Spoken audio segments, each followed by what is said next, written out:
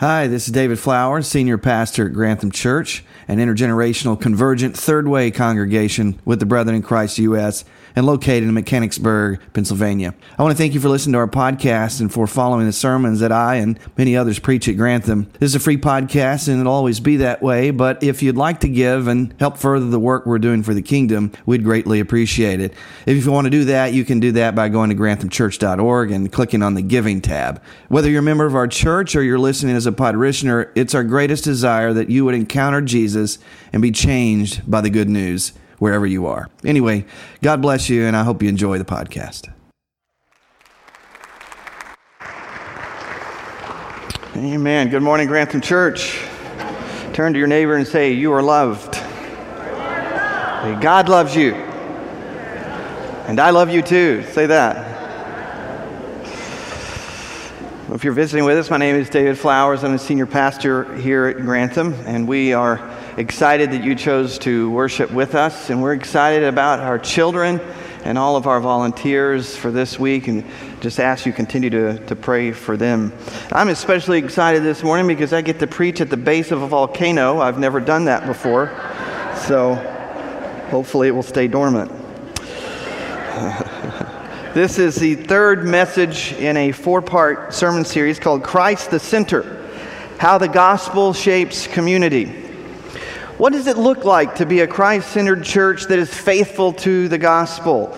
How can we be a church that doesn't obsess over boundaries or one that ends up erasing all lines that set us apart as faithful disciples? In this series, we are looking at how Christ is the center of our community when we're pursuing Him together, when we're affirming historic Christian beliefs, and we're living out our values as Christ followers as we extend grace to those who are at different places in their journey. Amen? If you're just joining us, we began our series with a message, The God of the Center. I addressed how our concept of God and our understanding of the gospel will determine the sort of community and culture that exists in the church. And so here at Grantham, we say Jesus shows us what God is like. And so we want to worship and know this Jesus and follow Him with others in the church for the sake of the world. We are leading others to the God who looks like Jesus, we say. Therefore, the more we seek the God of the center, the more we become like Him, both individually and as a community. That's what we said.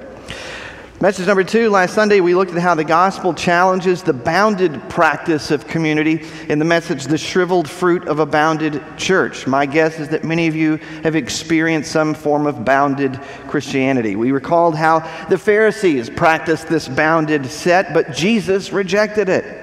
And we spent some time in Galatians chapter 1 through 4 where we heard from the Apostle Paul explain why focusing on boundary markers isn't consistent with Christ or the gospel of grace. And so now this morning we're looking at the meager fruit of the fuzzy church and what it looks like when we erase all lines and boundaries, when we get sort of loosey-goosey with our beliefs and our discipleship, either to be non-judgmental, often in reaction to bounded thinking, if we're honest, or to align ourselves with the spirit of the age, and why this is equally a bad idea. And then next week, I hope you'll join us for the final message, a really important one. It's called The Deep Well of a Centered Church. We'll see that there is a third way option of being a community that pursues Jesus together, allowing folks, as we said, to be at different places and see how we can discern who is a follower and who isn't, and hold grace and truth together as we live and worship in relationship to one another. I hope that already this series has been helpful to you and will continue to be so in the days, months, and even years to come here at Grantham. As most of you know, this series was inspired by Mark Baker's book, Centered Set Church, Discipleship and Community Without Judgmentalism.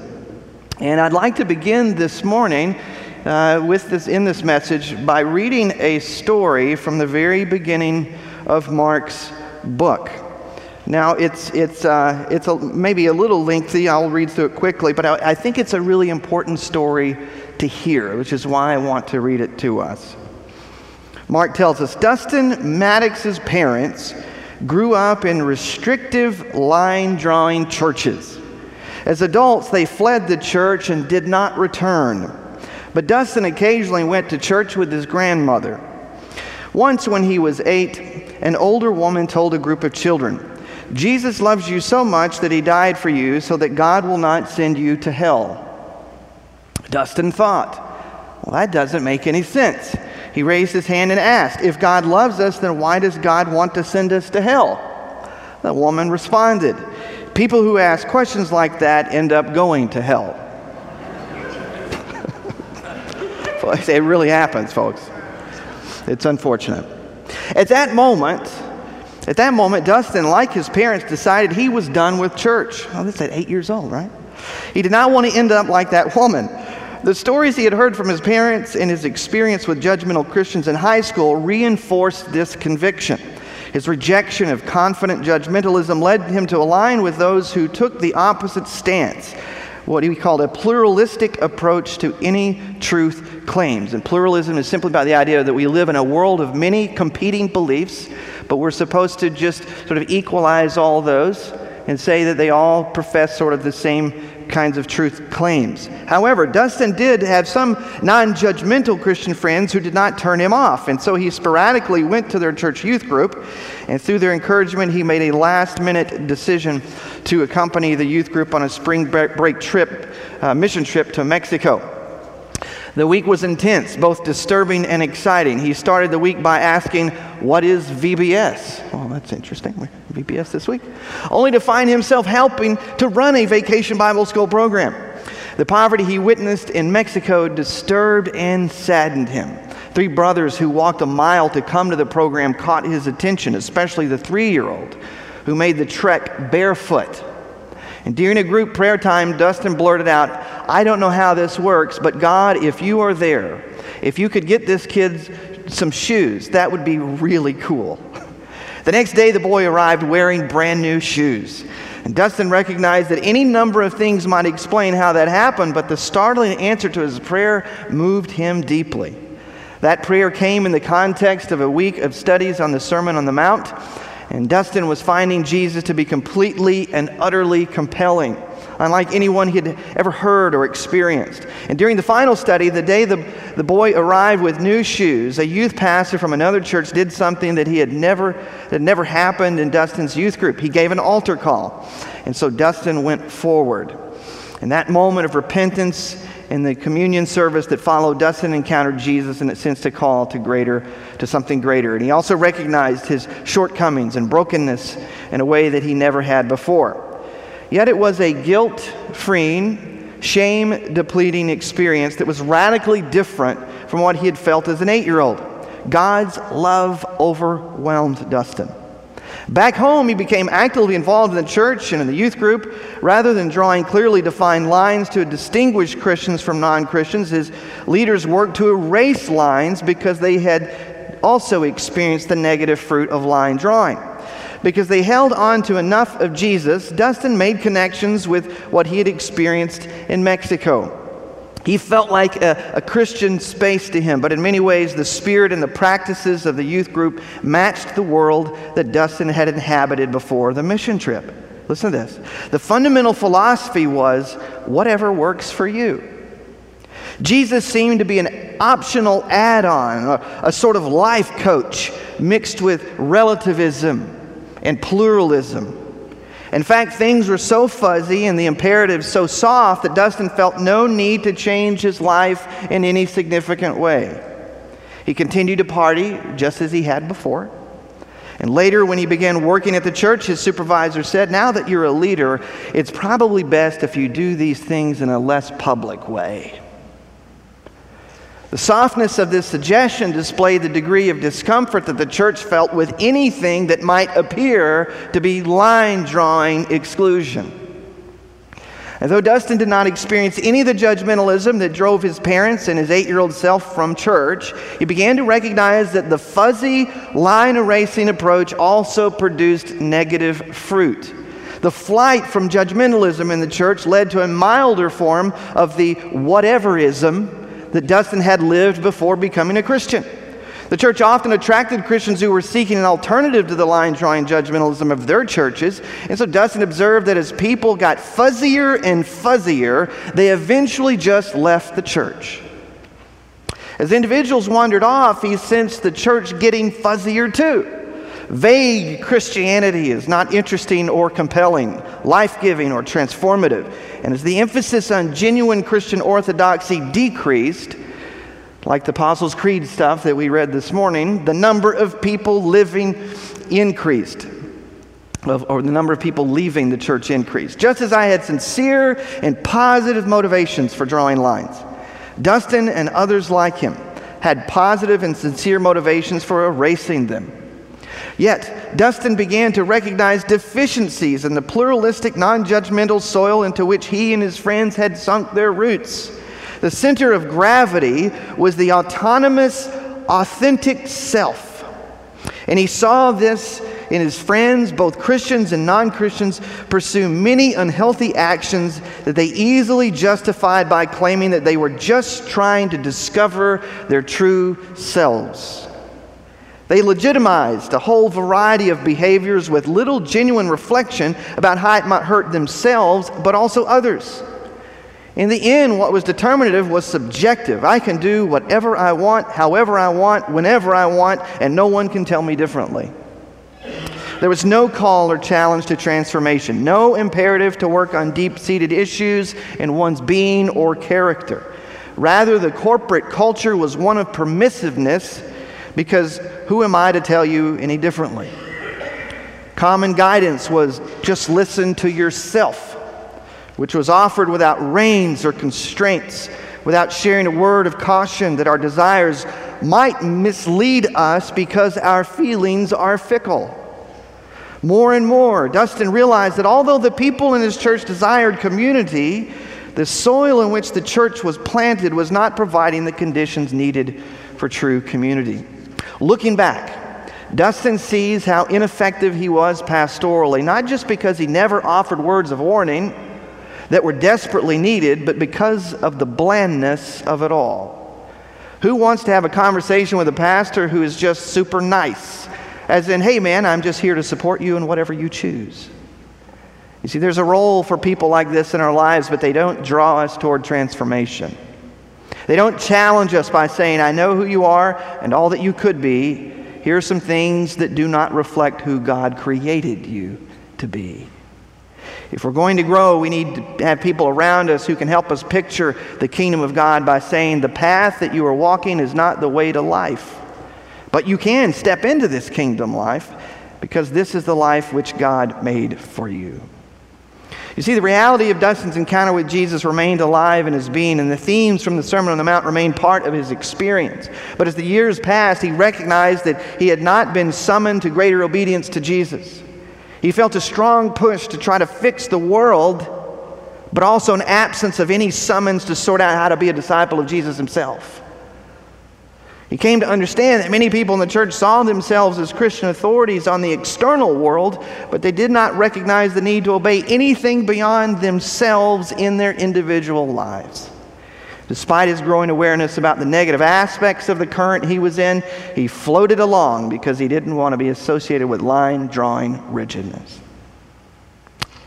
In response to the self-righteous judgmentalism of a line-drawing church, it is understandable that Dustin and others like him pulled out their erasers and wiped out the lines. In response to the relativism and the blandness of fuzzy churches, it is also understandable that other Christians have pulled out their markers to draw clearer and bolder lines.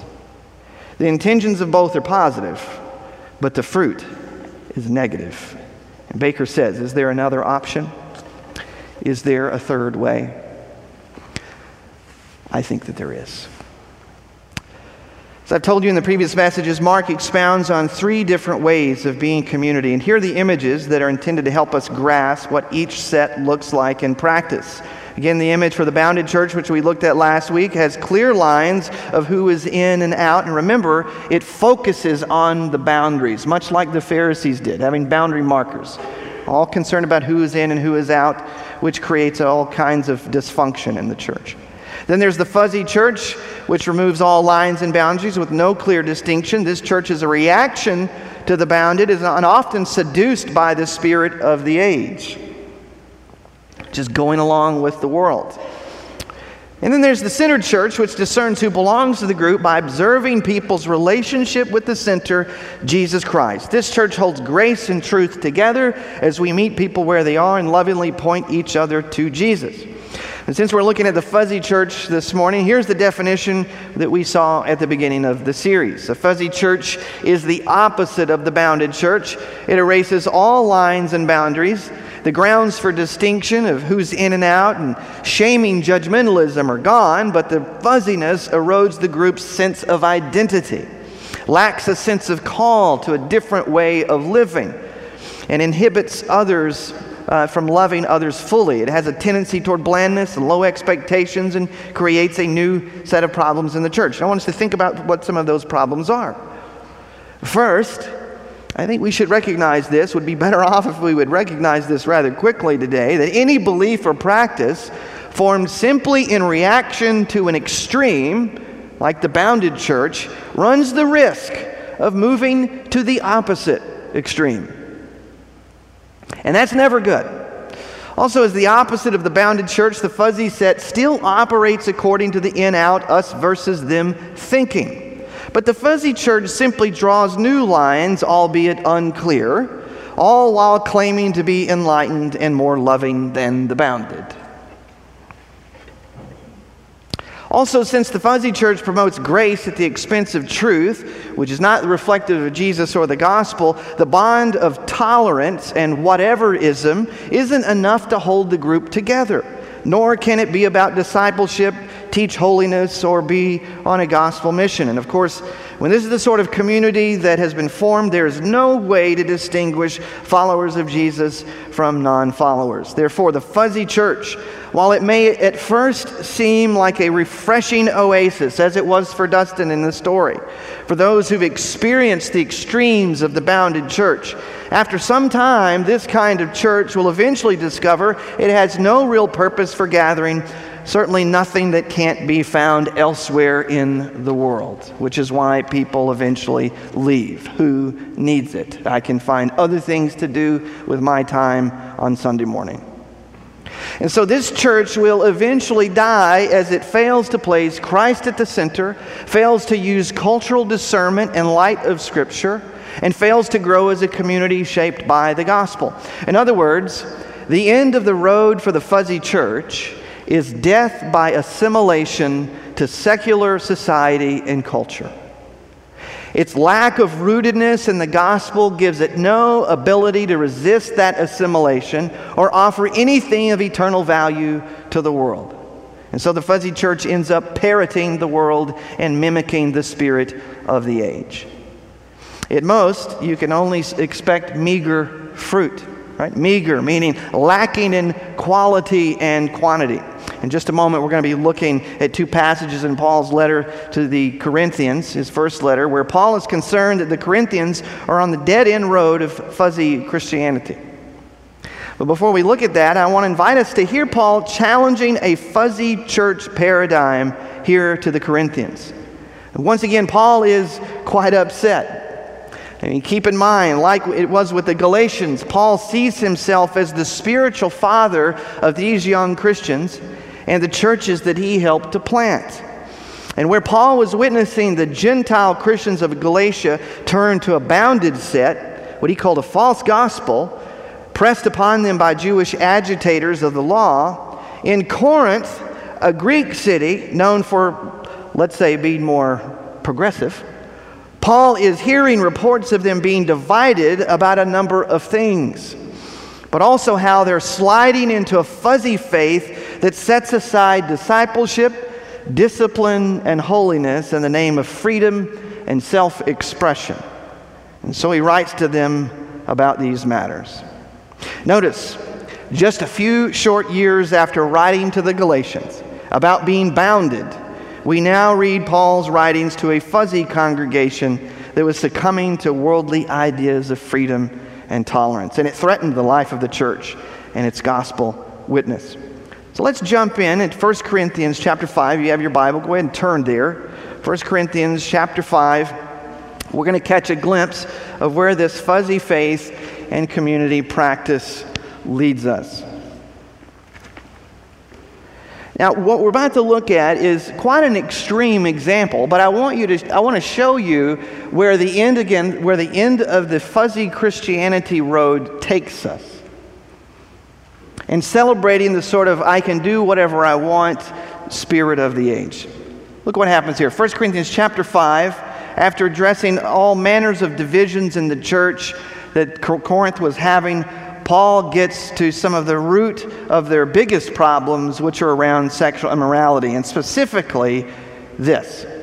1 Corinthians 5, verse 1, I can hardly believe the report about the sexual immorality going on among you, something that even pagans don't do.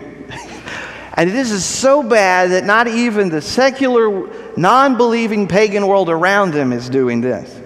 I am told that a man in your church is living in sin with his stepmother. Now, it would seem as if his father had passed away, and then he kind of hooked up with his stepmother.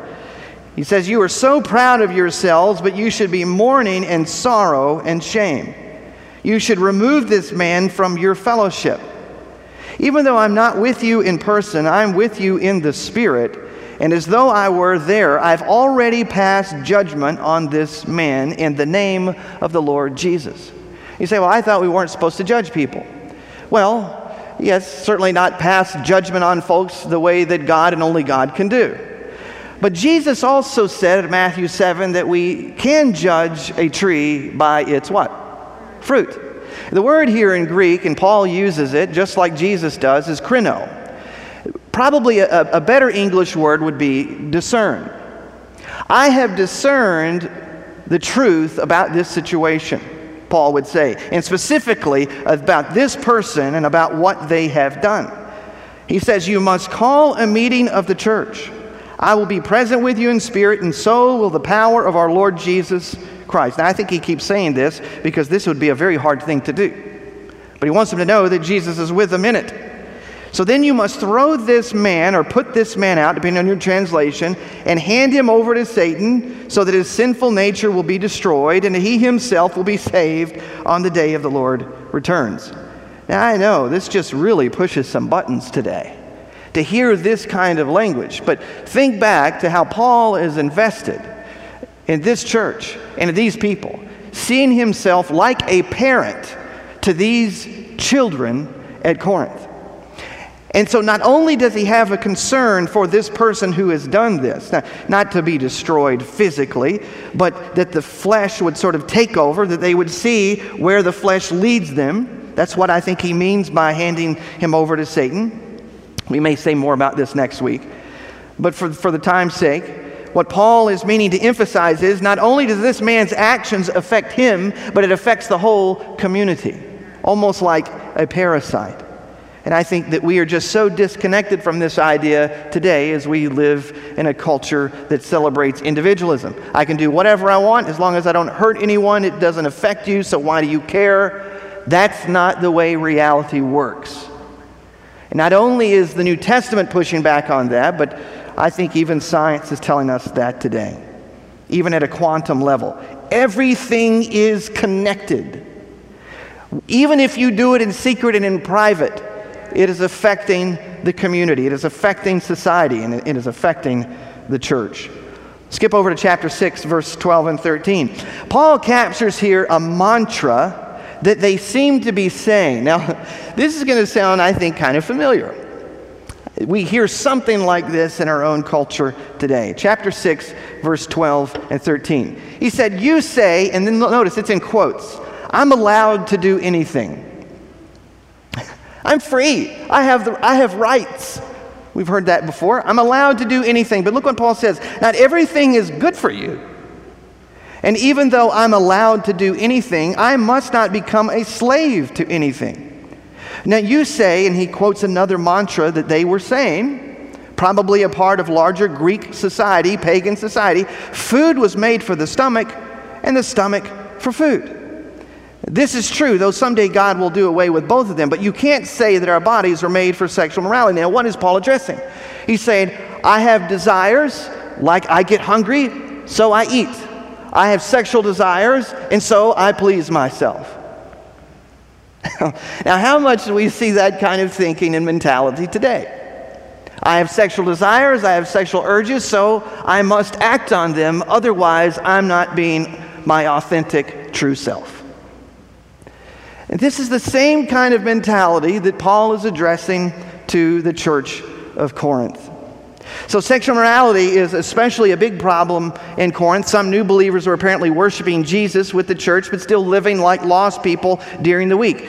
We see indications here that are visiting pagan temples, and part of the pagan practices was to go to the temple and visit their prostitutes. That's how you worship the god. Now that sounds, like a lot of fun to some pagans, right? This is just part of my religion, to go and please myself at the temple. But Paul would be challenging this whole practice, especially sleeping with your stepmother. It is a fuzzy church run amok. If you look there at chapter 5, verse 4 and 5, again, church discipline is not just for the individual, it is for the community. While not the focus, boundaries can be good. I was thinking about that this week. When we think about boundaries, every good parent knows that boundaries are a good thing. I don't want my sons playing out in the street. And if I let one son play out in the street, the other son looks on and be like, that looks like a lot of fun. I should do that. Doesn't seem like he's in any danger. At least the cars haven't come by yet. You can see the same thing with matches. Kids shouldn't play with matches. But again, it doesn't just affect the one, it affects everyone. And this church wasn't just allowing it, they were celebrating it. Thus the sharp tone that Paul uses to address it. So Paul is clearly saying, folks, not all boundaries are bad. And true followers of Jesus, they know this because Jesus himself said that we're to follow him and bear fruit. Matthew chapter 3, verse 8, he was talking to the religious leaders when he said this, produce fruit in keeping with repentance. A New Living Translation says, prove by the way that you live that you have repented of your sins and turned to God. And so are we free in Christ or not? Someone might ask. Yes. But let's not return to Galatians, or now let's return to Galatians and actually hear how Paul is explaining this freedom and how the grace that's been given to us by Christ and the freedom that we have in him is to result in a changed life, because beliefs matter. And whatever we believe, our behavior flows out of it. So behavior matters. So what then are we doing with the grace and the freedom that's been given to us when we first received Christ? Listen to what Paul says about this. If you would turn to the book of Galatians, chapter 5, beginning with verse 13. Paul says, for you've been called to live in freedom. Yes, my brothers and sisters, to live in freedom. But don't use your freedom to satisfy your flesh. Now, sometimes the word sarx in the New Testament is translated flesh. The New Living Translation translates is sinful nature. It's so purposely not to confuse when it says that the word became flesh. We don't mean became sinful. So the New Living Translation, which I'm reading from, would say sinful nature instead of the flesh, so you don't confuse that. Let me read that again. You've been called to live in freedom, but don't use your freedom to satisfy the sinful nature. Instead, use your freedom to serve one another in love. That's how you're truly free, Paul is telling them. For the whole law can be summed up in this one command: love your neighbor as yourself. But if you're always biting and devouring one another, watch out, beware of destroying one another. Their freedom was leading to these divisions. Verse 16, so I say, let the Holy Spirit guide your lives. Then you won't be doing what your sinful nature craves. The sinful nature, that is the flesh, wants to do evil, which is just the opposite of what the Spirit wants. And the Spirit gives us desires that are the opposite of what the sinful nature desires. Do you hear what Paul is saying? There is a war within us. So just because I feel something doesn't mean that God has placed that feeling there. And Paul addresses this in Romans chapter 7, and he tells us that I do the things I don't want to do, and the things I want to do, I don't do them. Folks, there is a conflict within us. This is why we say we're made in God's image, but what? We are broken and not as we should be. And so we take everything to the Lord Jesus. We take everything to the Lord Jesus, and we apply the Scriptures to how we think and how we live. Is it in line with Christ and the gospel? Is it consistent with my new identity in Jesus?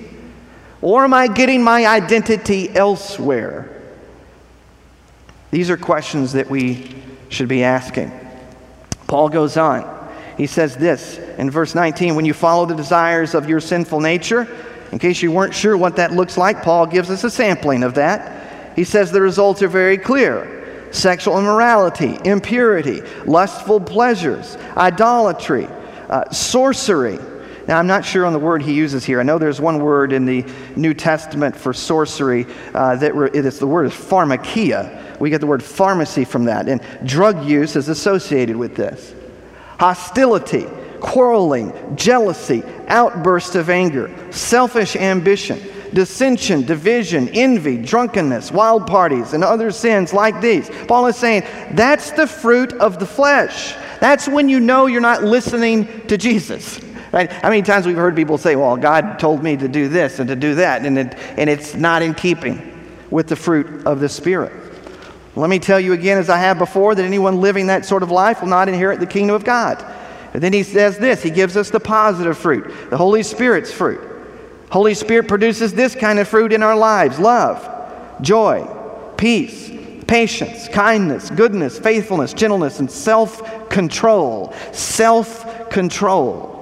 There is no law against such things, Paul said. Those who belong to Christ Jesus have nailed the passion and desires of their sinful nature to his cross and crucified them there. In other words, Paul is saying, as he would, if you go back and look at 1 Corinthians, Paul would say, you do not belong to yourself. Your body was bought at a price. You belong to Jesus. Submit to Jesus. Folks, this is the truth of the gospel. As contrary as it might be to the messages of our culture, this is truth.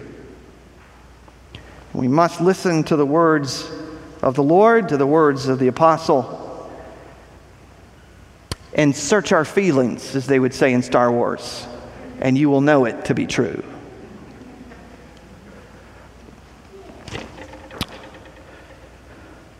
Paul goes on there in the Galatians in chapter 6. Dear brothers and sisters, if another believer is overcome by sin, listen to Paul's heart here. You are godly. You who are godly should gently and humbly help that person back on to the right path. This is the heart of Christ. The intent is not to exclude or to shame or to bully out of self-righteousness, but it is to help restore people back to the path of the gospel. And don't miss this, church. And in his book, Baker writes, although Paul does erase some lines that the Jewish Christians are drawing to separate themselves from Gentiles, Paul does not take the fuzzy approach that we observed in Dustin's story. Paul does not write, erase the lines everyone is in. On the contrary, he centers them on Jesus. And he implores them to live in God's grace and use their freedom to grow in Christ likeness. You see, true freedom and in the grace of God allows us to act, allows us to pursue Jesus. It frees us up from the rule thinking of the world to operate according to the life of the Spirit. And for it is those who do this that identify and include themselves with the body of Christ. Now, before we reflect with some questions and respond to the Spirit here, church, here, look at this. Here's a snapshot of what I think fuzzy thinking and practice leads to and the sort of community that it creates. Now, you remember, some of this is juxtaposed to what we saw with the Bounded Church and the fruit that it produces. We start then with our portrait of God. The fuzzy church promotes a portrait of God as a permissive parent. You know, I didn't have permissive parents when I grew up, but I knew some folks in my class who did. And we had parties at their house. God is this permissive parent, as a divine butler. How may I help you? Or as a cosmic therapist who just exists for your happiness. And Christian Smith, the sociologist, coined this phrase as moralistic therapeutic deism. You can look that up later. The fuzzy church mimics the zeitgeist, that is the spirit of the age, by accepting secular ideas of tolerance and of individualism, as we've been saying, and inclusion and relativism. It creates a church culture of whateverism that prefers niceness to cultural discernment, truth-telling, and mutual accountability. Mutual accountability. Accountability. It breeds licentiousness, apathy, complacency, and blandness. God's grace in the fuzzy church is cheapened by disregard for discipleship. Bonhoeffer called this cheap grace, not the costly grace of God. And lastly, life changes are minimal because Jesus is not the true center. Listen to this. Don't miss this. Instead, where the bounded church's center and focus is on the boundaries that separate so that we can feel better about ourselves, the fuzzy church's focus or center of gravity is encouraging people to be their authentic self and ensuring that there are few, if any, boundaries while holding a vague, always ambiguous, not sure of anything faith except that we should never hurt someone's feelings. Unless, of course, they are from a bounded church. Or maybe they vote Republican. Or they don't agree with our theology or politics. Then we exclude them. Of course, for the fuzzy church, they wouldn't say they're excluding anyone. No, they cancel them. But let's be clear. Different word, same concept. Do you see the spectrum? We'll see this in a graphic next week. Between the bounded and the fuzzy. Next Sunday, we're going to hear we need to just get off that completely. Stop ping-ponging in our theology and our politics and doing this sort of craziness. Because it doesn't lead us to Jesus. It doesn't lead us to be the church that Jesus wants us to be, to live in these extremes. And I'm intentionally trying to connect some dots here, if you've noticed. If you notice, folks who are more conservative probably tend to be a bit more bounded. And those who are politically progressive tend to be more fuzzy. It's true. And therefore, I think it is in keeping with the gospel and our aspirations of being a third-way congregation, which is, I've said before, is not some mushy middle just so we can all get along and that sort of thing. No. I think Jesus is calling us into heavenly community that gets off the crazy train. Amen. Ozzy Osbourne might not like it, but Jesus does. Some of you will understand that reference. Therefore, I think it's in keeping with the gospel, right? In our aspirations of being a third-way congregation that we resist these forces that appear to be driven more by our political opinions and by extreme ideologies today than a faith in a church community that's been shaped by the gospel of the New Testament. And our inability to hold grace and truth together and our lack of love and unity proves that. Let me say it again. Our inability to hold grace and truth together and our lack of love and unity, which Jesus emphasized and prized so much, it was his last prayer about his disciples in the Garden of Gethsemane. And so it's our inability, let me say it again, to hold grace and truth together and our lack of love and unity that proves that our lives are not being shaped by the gospel and the New Testament. And this ought to be sobering. So brothers and sisters, just as we ought to say no to the bounded church, let us say no to the fuzzy church, so that we might say yes to Jesus and the gospel, which, as we'll hear next week, is best known, experienced, and embodied in the centered church, where we hold grace and truth together in the way of Jesus. Amen.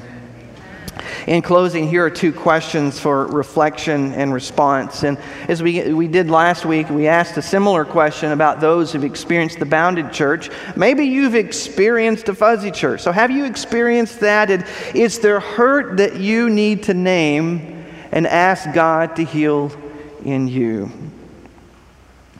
Think about that and reflect on that a moment and listen to the voice of the Lord. And then number two, And be honest. Be honest with yourself. Be really honest with yourself. Lord, help us be honest with ourselves. Is there any fuzzy thinking in you that distorts your view of God, right? As this permissive parent, divine butler, cosmic therapist that has led in your thinking to licentiousness, apathy, and accepting the spirit of the age. Is any of that in you? And then lastly, what about in our church? I feel so passionate about this church for such a time as this, that we can capture a vision of what Jesus and the gospel are all about and the community that he calls us into. But we must resist the forces of the world that would have us to choose between the bounded and the fuzzy, between judgmentalism, right, and just whateverism. And the only way to get there, the only way to experience this sort of community, is to follow Jesus into it and resist the competing forces and allegiances that tell us otherwise. Do you see those forces at work? Can you hear them in your favorite cable news organization? Do you see them across the landscape right now of all the varying conversations that are happening? Do you see those forces? Aren't you tired of it? Don't you want a better way? May we come to Christ to know and experience that better way. For that is where change happens. Father, oh Lord, their Spirit is in the room. And we want to listen to that Spirit because we recognize there's another spirit at work in this world that would draw us away from the truth. The truth that has us reflect on our own thinking and our own living and our own behavior and repent. The Spirit that would have us chase after another gospel, to pick sides, to continue the division in this world. Lord, we know that you've called us to a better way. So show us that way. May you have a vision of that way this morning, of a kingdom that looks like Jesus. Help us to discern how to follow you in this world. As we reflect and respond now, Lord, be with us. Help us to see the God of the center. In Christ's name we pray.